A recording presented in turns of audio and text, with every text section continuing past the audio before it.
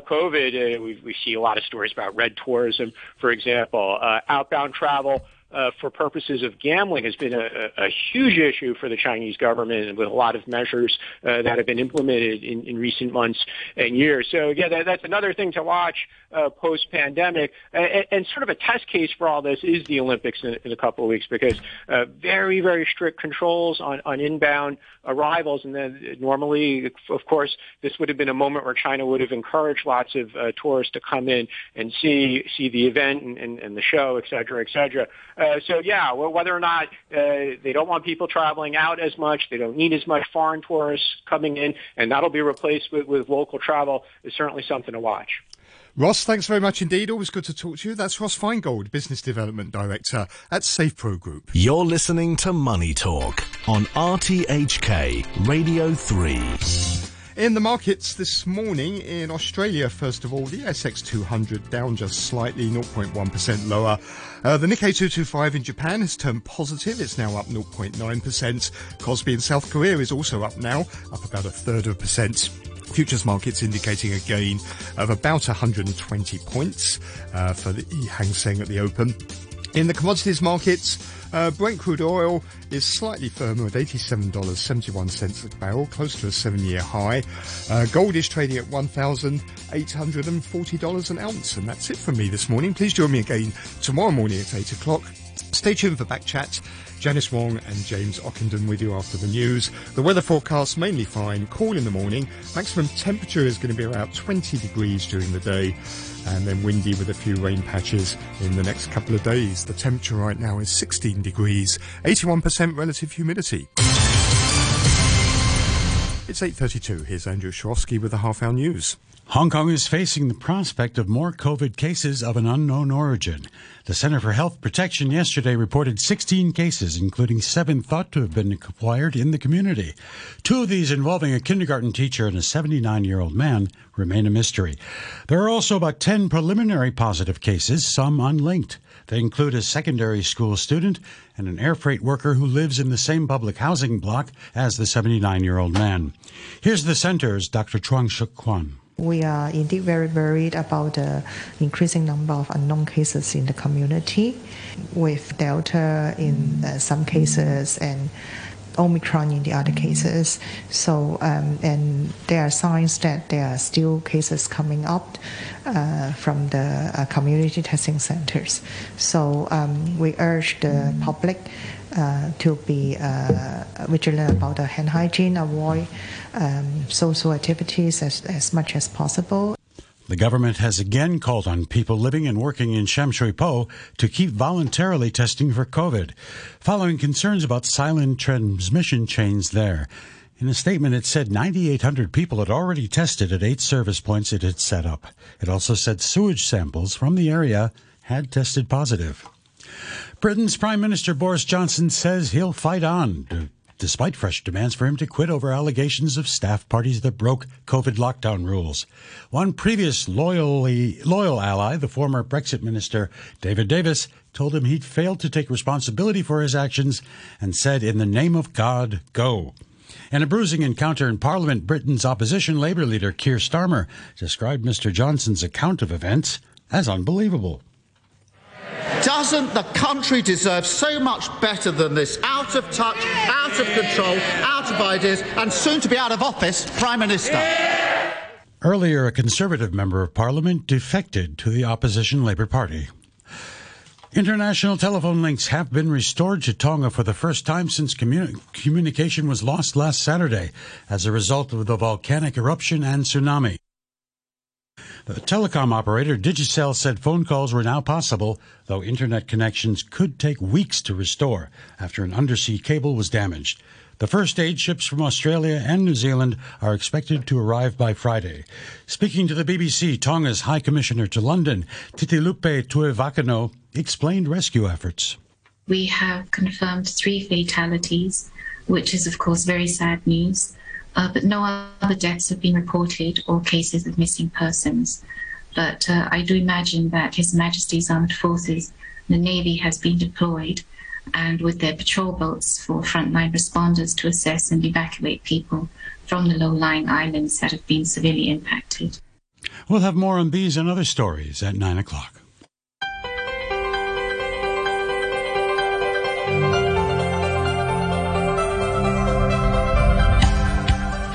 Good morning and welcome to Backchat with James Ockenden and me, Janice Wong. Good morning, James. Good morning, Janice. Good to be here. Today we're talking about Hong Kong's vaccination drive and the COVID hamster cull. For months, the government has been pushing for more Hong Kong people to get vaccinated, but inoculation rates had hit a plateau until recently, when the authorities said vaccinations would be required if people wanted to be admitted to restaurants and other regulated venues. Anecdotally, it seems that the lure of dim sum outweighed vaccine hesitancy for many elderly people who flocked to get their jabs. And now even kids between 5 and 12 years old will soon be able to get their vaccine of choice. So are we turning a corner? Will the vaccination rate go high enough to ward off the threat of Omicron? We'll be speaking to the man in charge of the vaccination drive, Civil Service Secretary Patrick Nip.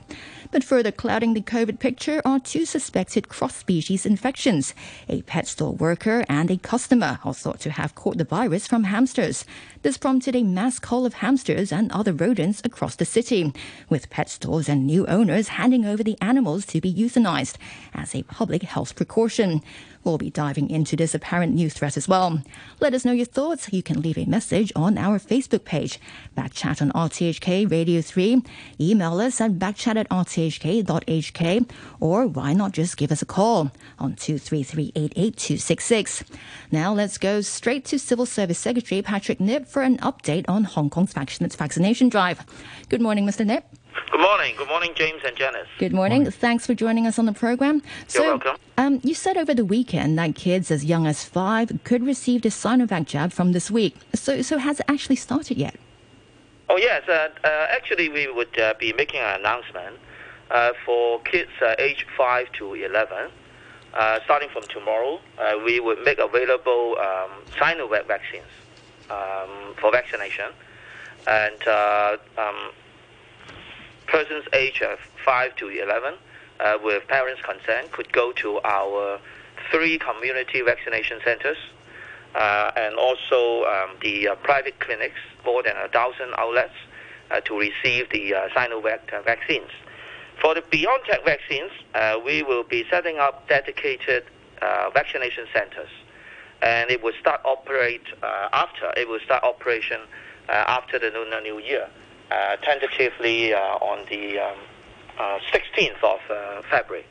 So we'll be making announcements soon to outline the details. But basically, we are ready for vaccination for our young kids, and we hope that they will come forward and to get the protection. So apart from Glen Eagles Hospital in Wong Chuk Hang, and that will be used for BioNTech shots, what other locations will young children be able to get BioNTech? Has that been decided yet? Oh yeah, because there are some dilution process in dealing with the BioNTech vaccination, because we only need to take a fractional dose, 1/3 of the adult dose. So we will be setting up dedicated vaccination centers. Our plan is to set up one each on Hong Kong Island, Kowloon, and the New Territories. So apart from the Glen Eagles hospitals, we'll be also setting up on one in the Children's Hospital and one in one of the sports centre in the New Territories. So we'll be announcing the details soon. And I understand you'll need pharmacists at the centre. Has that been sorted out? I mean, how many do you actually need, and have they all been recruited? Well, actually, it's no different from what's doing in the current community vaccination centres. But just that you have to make sure that the process of dealing with the dilution and taking out a fractional dose, the whole procedures is properly, set out and well rehearsed, and so it requires a little bit of time. But in terms of the complexity or not, basically the pharmacies and the healthcare professionals, they are good at dealing with that. How many pharmacists do we need for that, Mr. Nip? Sorry? How many pharmacists do we need for that? Oh, no. Actually, we have all these set up already. But just that the pharmacists and also the professions, the relevant healthcare professionals, they have to agree on the detailed procedures in the whole dilution process. So we require some time to sort it out, but it's not difficult, and it will be sorted out, and the operation could start after Lunar New Year. So a formal announcement will be made later today? Yeah, we'll be making formal announcement later today.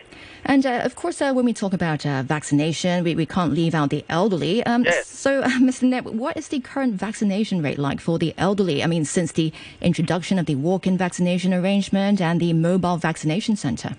Well, we are glad to see the recent increase in the demand for vaccination, particularly for the elderly, because they are really the priority group. And we hope that through vaccination they can get protection, particularly reduce the risk for severe disease and death. Now, the current vaccination rate, let me summarize. The total population receiving a first dose, about 5.18 million people, accounting for 77% of eligible population, that is age 12 and above. And for the elderly population, for those 60 above and above, is about 58%. And for 70 and above, 44%. Elderly age 80 and above, 28%.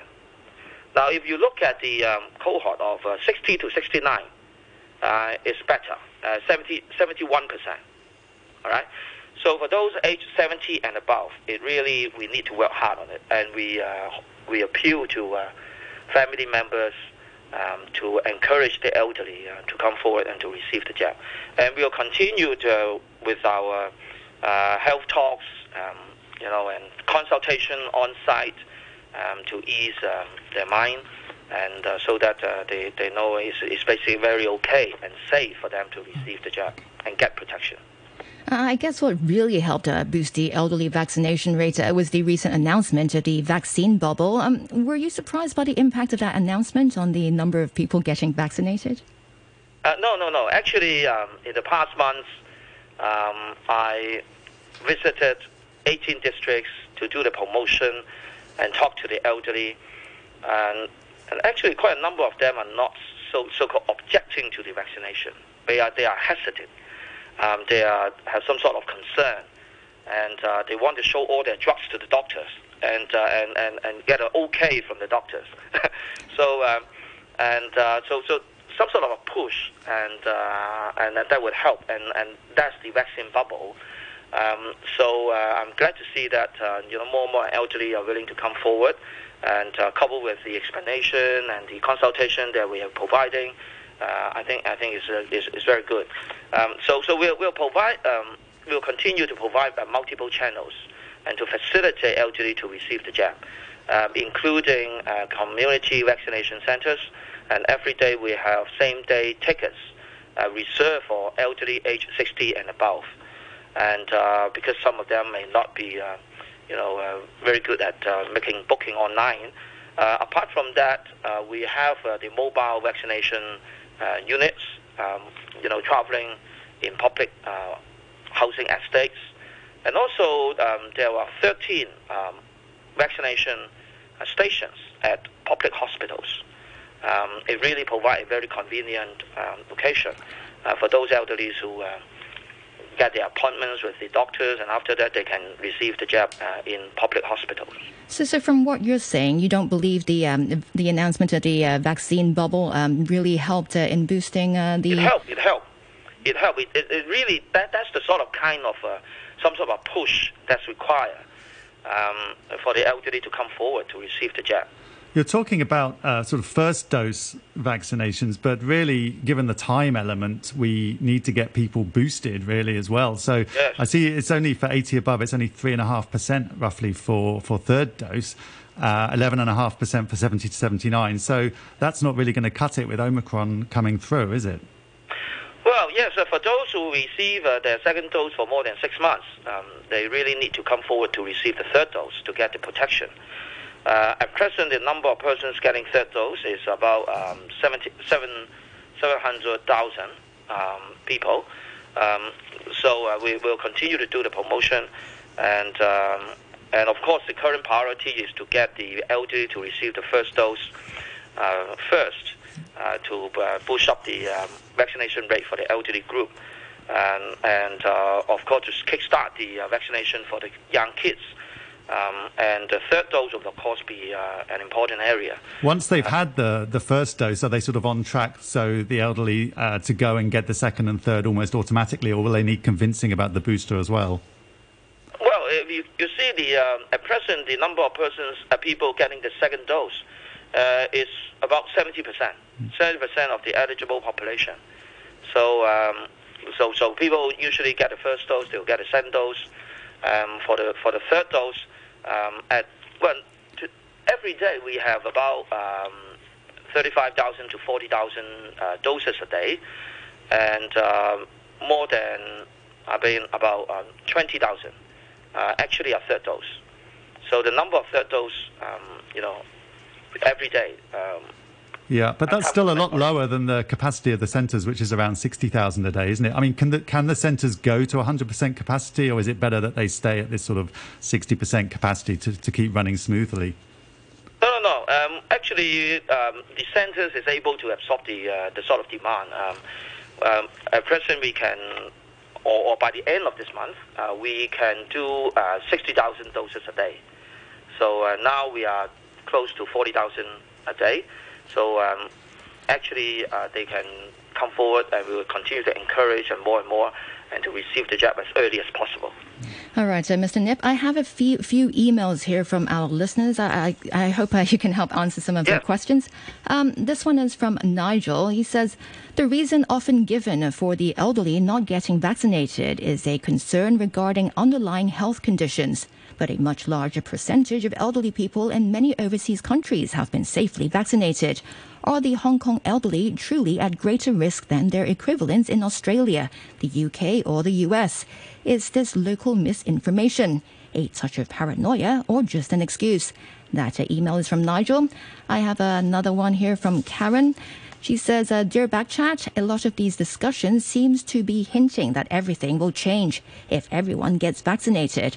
Has it been established that mass vaccination in Hong Kong would definitely lead to the end of zero COVID and getting back to normal? That email is from Karen. And I have another one here. It says, hello, Patrick. Why does the government have no telephone numbers for advice if you have the injection or if you have side effects? That message is from David. And another one, sorry, there's so many messages because you're on Backchat today. And this one is from Phyllis. She says, we need incentives to get vaccinated. Hong Kong seems to have more health conditions preventing vaccination than anywhere else in the world. In your comment, Mr. Nip? Yes, thank you. Firstly, for the elderly, yes, there are misinformation. There are not just for the elderly, but also from their family members.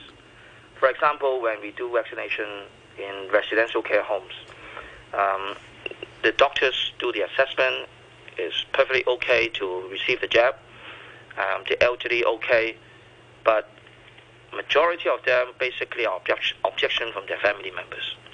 So we really need the sort of education, proper health information, and look around the world, and also the number of jabs received by the elderly, and also it's safe, it's effective, and all that. So that's number one. Number two is about the effectiveness of vaccination. Yes, vaccination is the necessary and effective way of dealing with the epidemic. Of course, we also need other measures like prevention of importation of cases, social distancing measures, and all that.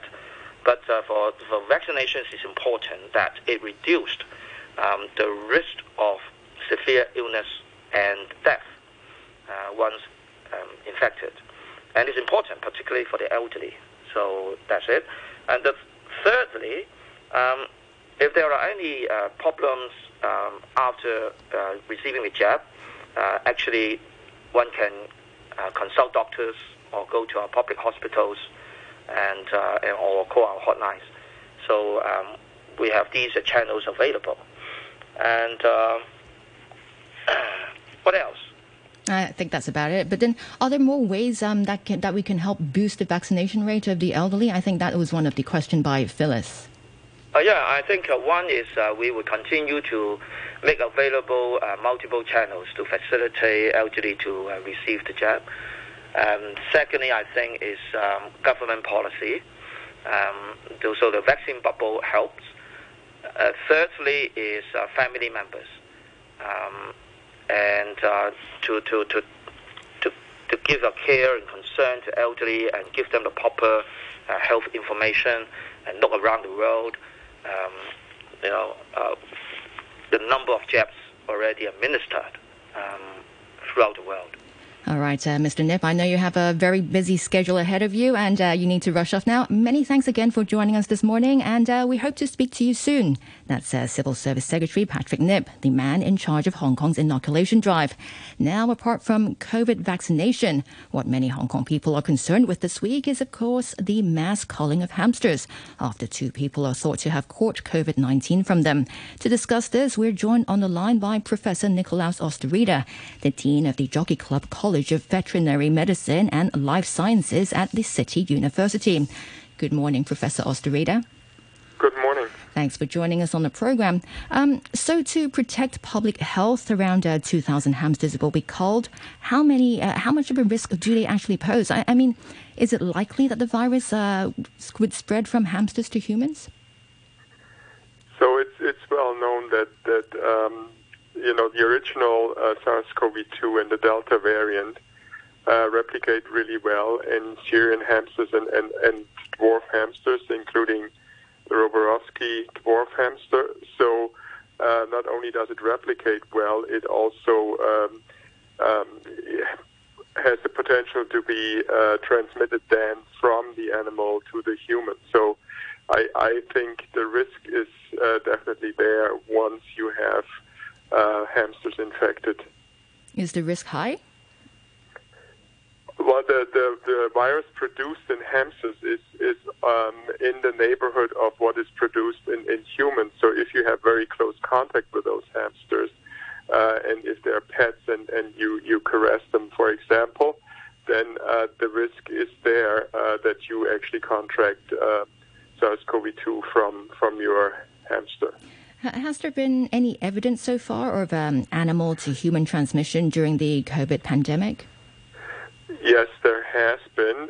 It's usually a human to animal to human transmission chain.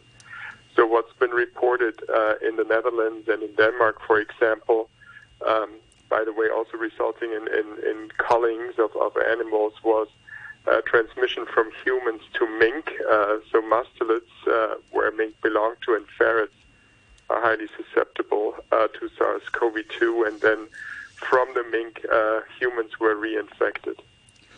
They had obviously a massive cull of mink in the Netherlands. Was it 17 million or something were culled? 15 million. I have the 15 million, but millions were culled. Yes. Yes, but after that, the Food and Agriculture Minister actually resigned. They said it had been a mistake. Do you think the hamster cull might go the same way in Hong Kong? I think these are two really different situations. I mean, the cull in Hong Kong of these 2,000 hamsters in the pet shops with multiple hamsters obviously infected is a direct consequence of the zero COVID policy. So if you direct your policy towards keeping the virus out and avoiding any local transmission, then this poses a different risk as compared to Europe, where you have hundreds of thousands of human-to-human transmissions right now every day. So it's a completely different scenario, and it was back then, I think. Yeah. Yes. How close are hamsters to rats in terms of disease transmission? To rats? Yeah. Because we have a lot of rats in Hong Kong. I mean, we have around 10 million rats.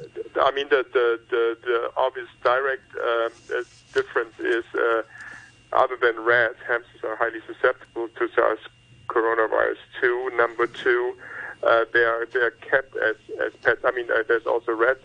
Are you referring to rats as pets or the? I'm thinking about the ones in the streets, perhaps. Rats? Yeah, going through the bins rather than the pet rats. Yes. I think you don't have as close of a relationship with whether you're a street rat, and also it's not really highly susceptible to SARS-CoV-2. Professor Osterrieder, let's go back to the hamster cull. I mean, from what you're saying, are you saying that it is necessary for the government to cull all these hamsters? Number one, I would say I don't want to be making this decision because it's for any veterinarian and the ones in charge to make a decision like that is very, very hard, I'm sure. So I think if you are within a zero-COVID policy framework, you don't have very many options in terms of trying to avoid introduction of the virus into the community.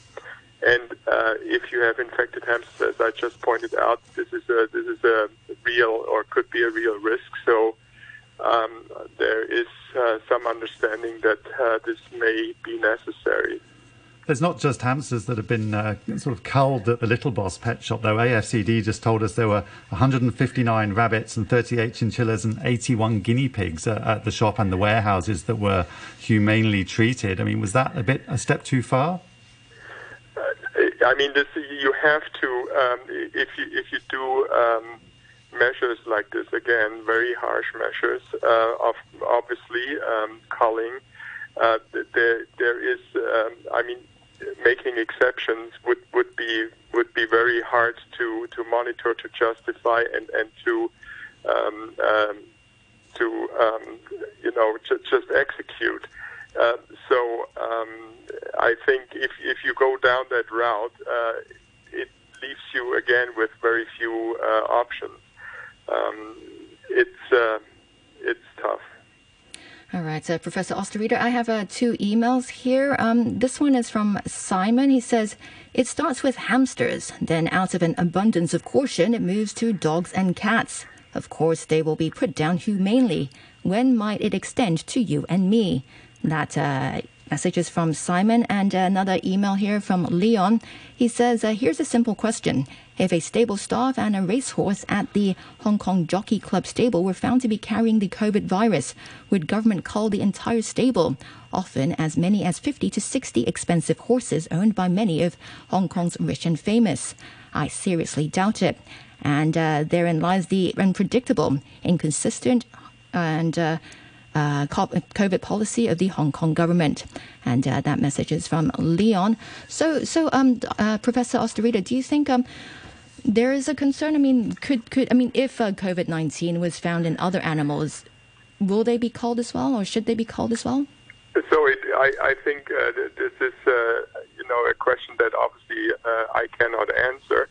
But what I would say, number one, is if you own a pet, if you own a hamster or a cat, the most susceptible, as we know, to SARS-CoV-2 in terms of pets, your risk in Hong Kong that your pet is infected is very close to zero, if not zero.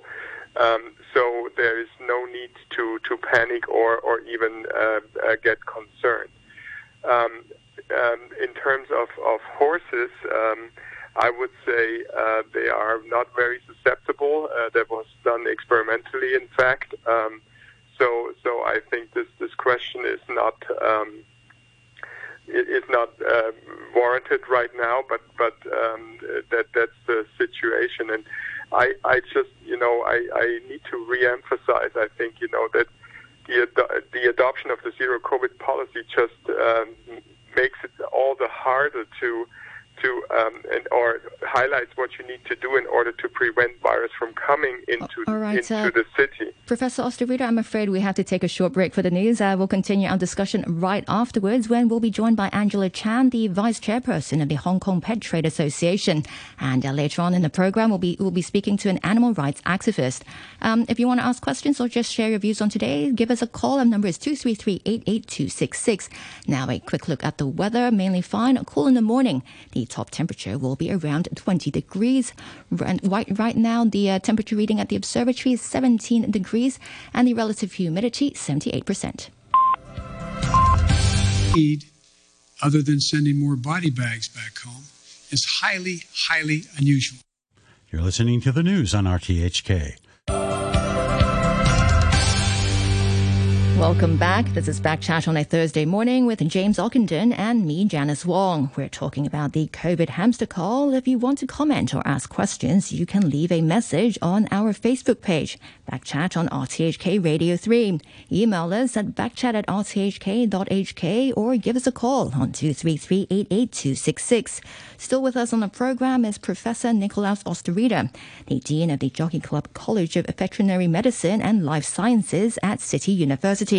Also joining us now is Angela Chan, the Vice Chairperson of the Hong Kong Pet Trade Association. Good morning, Ms. Chan. Good morning. Thanks for joining us on Back Chat. Before the news summary, we discussed the government's decision to cull 2,000 hamsters to protect public health. Now, apart from hamsters being culled, the pet trade has also been affected by the latest pet shop-linked COVID cases, with more than 30 licensed pet stores that sells hamsters ordered to suspend operations. And the import of small animals is also suspended temporarily. Ms. Chan, what's your view on the decision to suspend the operations of pet stores? The pet trade industry, of course, as a whole, it's very sad about it. Especially the 32 that are infected. You can imagine, shutting the doors of these pet shops, will have an immense impact on their business, on their businesses. They are not allowed to open their doors, so that means they cannot sell anything. Not only just small animals, but they are not even allowed to sell pet foods, pet supplies. So basically, that's it. It has an immense impact, and also the AFCD officials required all these shuttered doors, pet shops. They need to have like a person or a worker over there to open the doors to let the testings to be done. It's actually not easy. Think about it. The pet shop workers, some of them are employees. They are scared of the virus itself in some ways because of the news everywhere. They can just resign and not carry out the job. So it has a lot of operations difficulties. I hope everyone will understand. How much, you mentioned the impact on business. Do you have a figure? How much loss is there, by shutting down these pet shops? Exact figures, I talked to a couple of the owners. Exact figures, they don't have it yet because we don't know for how long it will be shut. And it really depends on the length of the suspensions of business operations. It all depends on that. So exact figures, it's hard to predict, but they definitely think it's going to be quite a big loss. Also, because as you mentioned as well, the import suspension will also lead to basically the end of the small pet trade. Again, nobody knows when the suspension of imports of small mammals will resume, and they have no idea what sort of testings AFCD is thinking of right now. Everyone is sort of unsure what will happen next. What's the scale of this industry anyway? How many small animals are imported into Hong Kong every year? Numbers, to be honest, I don't have it right now, but all I know is over 80% of these small animals are imported from overseas. Yeah. Where are the pet owners going to get their supplies? Because there's some very specialist food and equipment required for some of these pets, right? And if the store that sells them is closed, where are they going to find that? Right now, you mean when these stores are shut, right? Yeah. Where else, right? I would say they could go online to look for it, because these small pet shops sells the small animal supplies and foods. So there's still pet shops open out there, because there are about 400 or 500 pet shops overall in Hong Kong, but they are mostly catering to the cats and dogs population. So those 34 is specialized in small animals. So that means they're selling small animals food and pet supply. So they specialize on it. So by shutting the doors of those 34, that means it's hard for the small pet animal owners to get supplies. I mean, I'm not saying you cannot get it. Probably you can still find it on other regular like pet shops, but some of these items you might not be able to find it anywhere else when these stores, when the 34 pet shop stores are shut. Yeah, you can still get sunflower seeds pretty much anywhere, I think. Some, yeah. And what's been the reaction of pet shop owners? I mean, apart from the ones you mentioned earlier, there you have other members in your group. I mean, what's been their reaction? I mean, some of them might be selling cats and dogs as well. I mean, are they concerned to an extent? They are very concerned.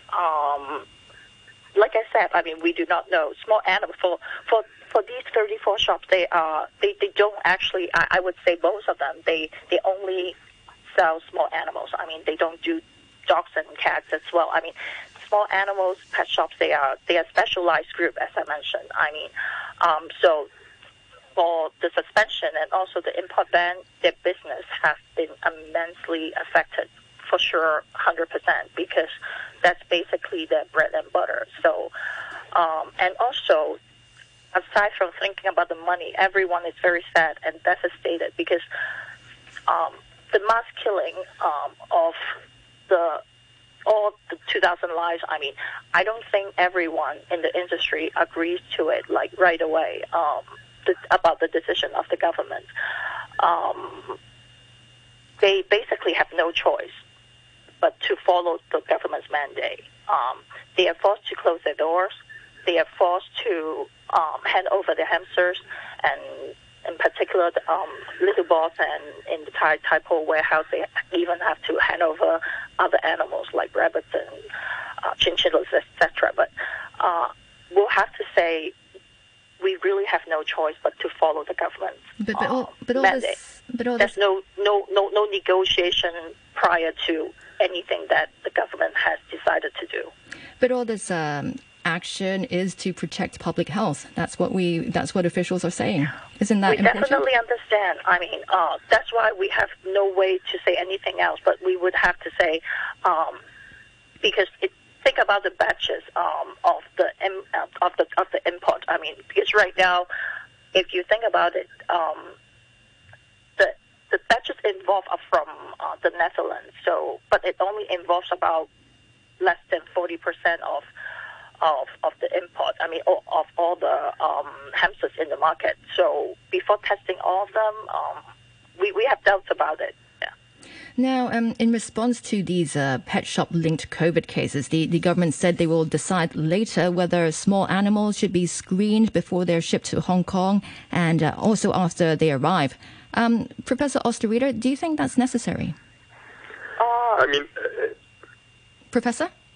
So, I mean, absolutely. We have said that before. I mean, it's known that animals and with different susceptibilities can carry SARS-CoV-2. So if you are following a zero-COVID policy, I think it does make sense to, or is even, critical to test whatever comes into town, especially if it's alive and if it's known to be susceptible to SARS-CoV-2. I think this is very, very important. So maybe I think the industry agrees to it as well. All right, so maybe not just test or not just screen small animals, but other larger ones as well, like dogs and cats.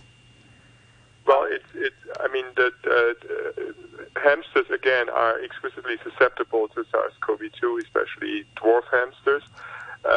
Cats are much less so, and even to a lesser extent dogs. So the likelihood is very, very low. The other thing that one needs to keep in mind is that around the world now Omicron takes over, and what Omicron apparently does is really focus on the human.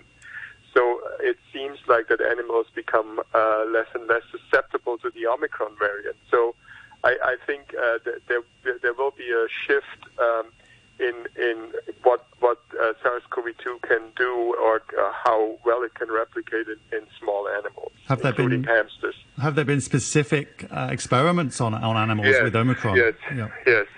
So hamsters are less susceptible to Omicron? Well, it's early days, but the initial reports seem to suggest that there is a differential replication of Omicron versus the other SARS-CoV-2 variants in small animals. Right, but could other animals be more susceptible to Omicron? Have those sort of tests been done?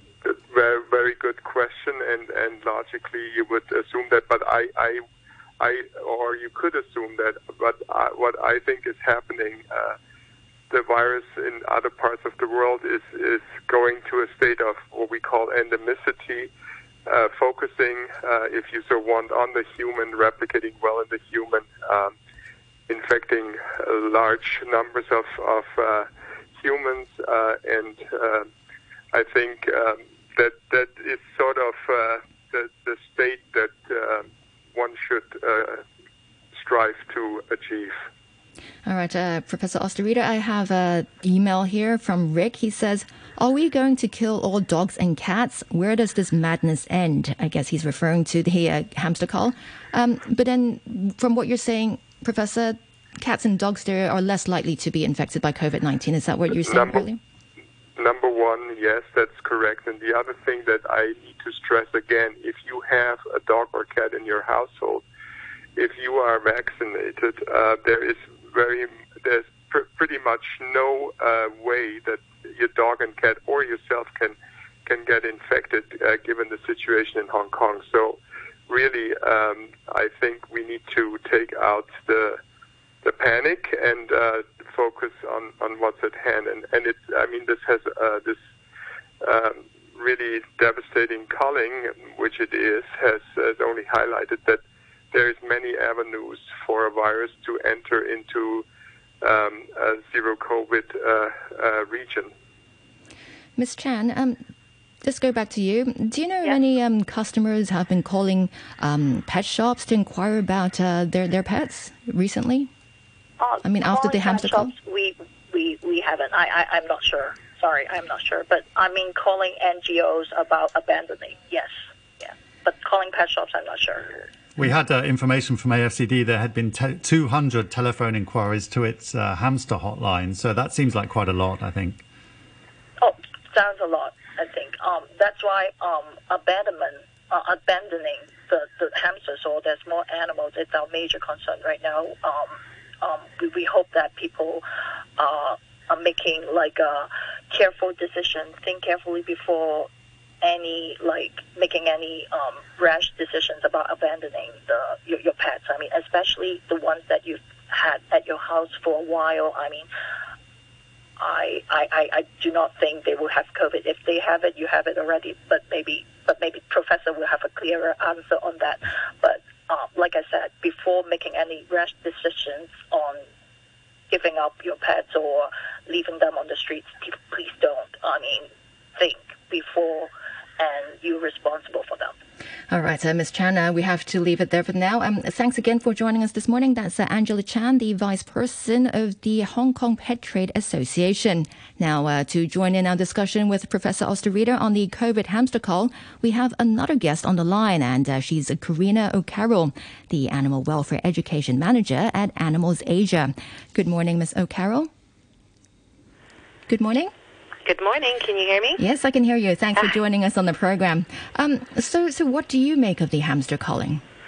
Well, I think obviously the last 2 days have been quite traumatic for many different people. I think one of the main points is that organizations like the CDC, WHO, and many of our own local veterinary experts who I've been in discussions with over the last 2 days, and also reading their public comments, all indicate that the risk of transmission from animal to human is still very low and unlikely. So it's really sort of been devastating to see the fear that this decision has created with guardians surrendering their animals, but also beloved pet family members being ripped away from traumatized children.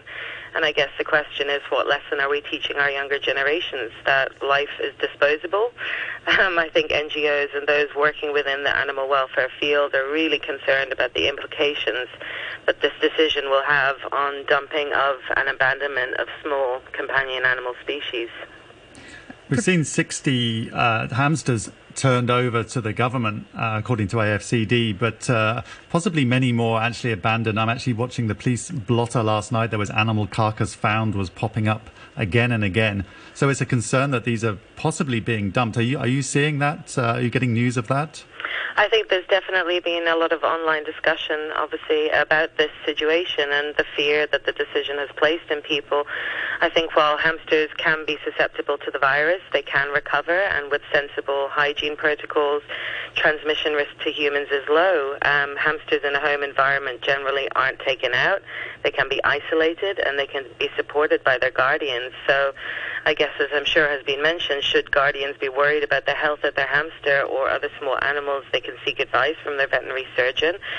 Should people be concerned about their own health, they can still keep their pets, just reduce contact with them and have them cared for by others. Wash your hands, stay away from your pets if you feel sick. If you're worried that your pet is sick, call your vet.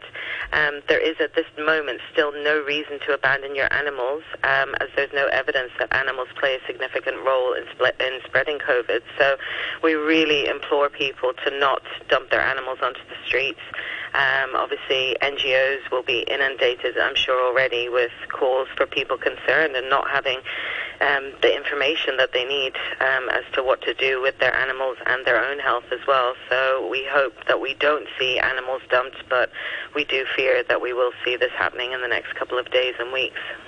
Professor Osterrieder, do you have a response? I mean, from what Ms. O'Carroll is saying, the risk of transmission from animal to humans is very low. I mean, I completely agree with what was just said. I think we really need to distinguish between the culling of these 2,000 animals in warehouses and in pet shops versus pets that are already in households. I would completely agree, and I can only again reiterate that the risk of contracting COVID from your pet at home is, I would put it at almost at zero for all intents and purposes. The replicate or the transmission in larger colonies of animals to and then from these animals to humans is a different issue, and that's where the government has focused on. And again, if you follow a zero COVID policy, any door that you open for the virus to get into the population needs to be shut. That is the direct consequence, and that's what's been done by the culling. That I also am, as a veterinarian and a man who had hamsters himself, is very much devastated about it. It's very clear, but these are two very different scenarios. And there have been some reports of people setting their hamsters free just on the street. I must say, we haven't been able to verify this. But Professor Osterrieder, if this was the case, what impact will it have? I mean, if the hamsters does have COVID, then how likely will it spread to other animals? If people with pets set them free, they should not and must not do this, because there's a zero risk, and so that means the zero risk would also translate to the ones that are set free, which I hope will not happen. So there is no transmission, and as you or risk of transmission, as you pointed out, it is clear that in the grand scheme of things, transmission from animals to humans plays absolutely no role. What sort of consultation was done on this, Professor Osterrieder? Did the government consult, you as an expert, or also Ms. O'Carroll, did the government consult Animals Aid or any other NGOs before announcing this? Professor Osterrieder first, perhaps. We were in contact, but this is clearly a government and a public health decision that needs to be taken by the government and was taken by the government? We didn't have any consultation with the government on this issue, so we were as surprised as everybody else. Yeah. Do you have a good relationship with the government in terms of liaising on animal rights issues? We do have opportunity to attend government meetings and input on different animal welfare issues. So yes, we do generally tend to have a good relationship and discussions with them on varying topics. But I think just as maybe perhaps a final point, and something that has been brought up in the past, is that this tragic situation should also make us rethink our relationship with animals generally. I mean, we've got this situation of shipping domestic, exotic and wild creatures thousands of miles across the globe to be held in warehouses, with many no doubt undocumented not surviving these journeys, to then be sold or bred in pet shops for profit. Our breeding and trading of animals and the traceability of these individual animals within the pet trade really needs serious review and much more stringent regulation and enforcement as a sort of overall umbrella point. Very good. Professor Osterrieder, I have a message here. This is from Jess. She just wrote on Backchat's Facebook page. She says, to be clear, I don't think that many folks are worried about getting COVID from their pets. That is, not afraid of the virus itself. I do, however, know that I am now terrified of getting COVID in case my cats are destroyed because of it. Professor Osterrieder, if someone does get COVID, it doesn't mean the pets will be destroyed, does it? Well, this is a very important, good question, and that also comes back to concerns that many people have. What happens if I contract COVID and have to go to the hospital or to a isolation facility? What will happen to my pet? And I can only refer to what was done initially by AFCD. They have quarantine facilities for animals that come from quote-unquote COVID households. Obviously, this is can only be maintained when numbers are in a certain range, and that was also part of the problem with the numbers of animals that they had to deal with. I mean, the alternative to the culling would have been quarantining and isolation and testing, and that's just not doable with that number of animals. So I think if you are infected by a human and have a pet at home, that is an issue, and you need to think about what will happen if you indeed were infected and were to go to an isolation facility. Why is that not doable, a quarantine? I mean, these animals are managed in warehouses by people. Why can't they be quarantined? I mean, you would need the quarantining alone. You also need to do testing. You need to swab those hamsters. You need to have them in isolation cages. You need to follow protocols. And you know, I've had hamsters. I've worked with hamsters. This is it's just, I mean, alone the number of cages that you would need, for example, and the security measures. I think this is really beyond what can be. You know, just. What would the cost be, if you could put a figure on it? How much would that have cost? Well, I don't. It's not so much a matter of cost. It's a matter of logistics. I mean, do you have 2,000 cages sitting somewhere that you can use, and do you have the bedding, and do you have the feed, and all that? I mean, it's just, and you don't. And making those public health decisions, again, they are devastating. They are harsh. You just don't have that time to figure that all out. It was pointed out it needed to be a quick and firm reaction. Going to Miss O'Carroll's point about tracing animals, obviously laboratory mice and rats, you know their genetic history, you know, all the way back, you know, tens and hundreds of years. How about for domestic animals? Is it feasible to trace where they come from? I think it's challenging, no doubt. I think definitely the situation with genetics and the testing of many different species, the 2,000 hamsters. It's definitely challenging, but I think, in my viewpoint, it's not impossible. I think there are resources available to throw at these kind of situations that, may have spared the life of these hamsters, but obviously understand that the logistical issues are difficult to deal with. But I think definitely tracing of dogs and cats, for example, with pet passports, for example, different certificates and licenses that are required may perhaps be slightly easier than other small animal species, but it doesn't mean that we shouldn't be tracing. And we shouldn't be accountable. Animals that are sold in the pet trade, we should be accountable for those lives. They're still living creatures. And many, during the transport process or import and export, they do get lost in the cracks. And it's not just domestic species, but also wild species. And also, basically. How many get lost in the cracks, so to speak? I don't have the figures to hand, but from reports that I've read from other organizations over the years, there's definitely, especially within the pet trade, there are animals that don't survive these journeys, and there are statistics that have to go and find them for you, but definitely death within transport of animals for the pet trade is an issue. Right, so hamster passports could be a thing to help protect lives. Ms. O'Carroll, what advice do you have for hamster pet owners or other pet owners who are worried about these latest cases related to pet shops? Well, I think from the advice and the information that I've received from veterinary experts and discussions over the last couple of days, they have all indicated that, as I said, if people have concerns for their own health, isolate yourself away from your pet, maintain strict hygiene protocols personally, but also in regards to your pets as well.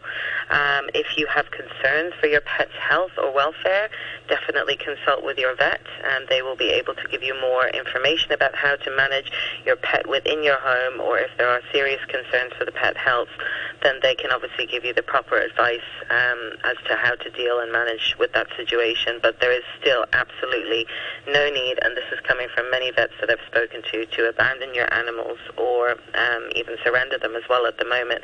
And also, just as an added point, pets in Hong Kong are deemed property by law, so pet parents do have a right and a choice to say what happens with their animals and their pets as well. So just to bear that in mind as well. All right, Ms. O'Carroll, we'll have to leave it there for now. Thanks again for joining us this morning. And that's Karina O'Carroll, the Animal Welfare Education Manager at Animal Asia. Also, many thanks to Professor Nikolaus Osterrieder, the Dean of the Jockey Club College of Veterinary Medicine and Life Sciences at City University. Also, many thanks to all of you who commented through email and our Facebook page. And thank you to James, of course, and Yuki, our producer. Now, here's the weather. Mainly fine and cool in the morning. The top temperature will be around 20 degrees. Winds moderate to fresh easterlies. And the outlook, windy with a few rain patches in the next couple of days. Mild and humid with relatively low visibility on Sunday and Monday. Right now it's 17 degrees. Relative humidity 76%. As the risk of severe disease and death from COVID-19 increases with age, vaccines are highly recommended for the elderly. Common side effects are usually mild and temporary. Experts advise that those who have had flu shots before can safely receive COVID-19 vaccines. Even if you have a disease, you should get vaccinated as long as your condition is stable. Just staying home doesn't mean you're free from the risk of infection. Protect yourself. Get vaccinated early. It's 9:30, the news with Andrew Shirovsky. Civil Service Secretary Patrick Nip says children aged 5 to 11 years old can receive the Sinovac vaccine from tomorrow. Mr. Nip, the minister responsible for Hong Kong's vaccination drive, said children with parents' consent can get the jab from one of 3 community vaccination centers or more than 1,000 private clinics. President Biden has said he thinks Russia will invade Ukraine, but has warned the United States will impose severe costs and significant harm on Russia in response. In a news conference marking his first full year in office, Mr. Biden said he feared a Russian attack on its neighbor would result in a conflict that could get out of hand. And the first flights carrying aid to Tonga following Saturday's volcanic eruption and tsunami have taken off from New Zealand and Australia. The runway at Tonga's main airport had to be cleared of large quantities of volcanic ash to make it safe for planes to land. I'll have more news at 10 o'clock. It's time right now on Radio 3 to say good morning to Phil Whelan and his guests on The Morning Brew. Hello. Hello, Phil. How are you? Not too bad at all. Good morning. Newly up-squatted.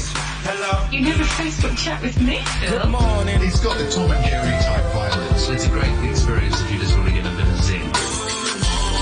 On your radio and live online, this is The Morning Brew. Good morning to you and welcome to Thursday here on Morning Brew. Phil Whelan with you. Thanks very much to Mr. Ross for yesterday. Well, at 10:10, we're going to welcome back composer and conductor Colin Touchin for our slightly later than normal classical music session. He was busy yesterday, but he's well ahead of the beat today as he wants to introduce you to some of the lesser-known violin concertos out there. Some great stuff as well. You know, the pieces that, although written by composers we've all heard of, are rare and well worth revisiting. After 11, our vet, Dr. David Gething, will be with us for this week's Cage Call. Well, obviously, there's one topic very much in the news at the moment, but I think it is worth mentioning that Dave is a man of medicine only. However, do ask him any questions you may have, and also, leading on from that, the topic of animal vaccination along with vicarious vaccine hesitancy. That kind of means anti-vaxxers by proxy. That will undoubtedly be on today's agenda. It's Morning Brew at rthk.hk, or find us on Morning Brew's Facebook page.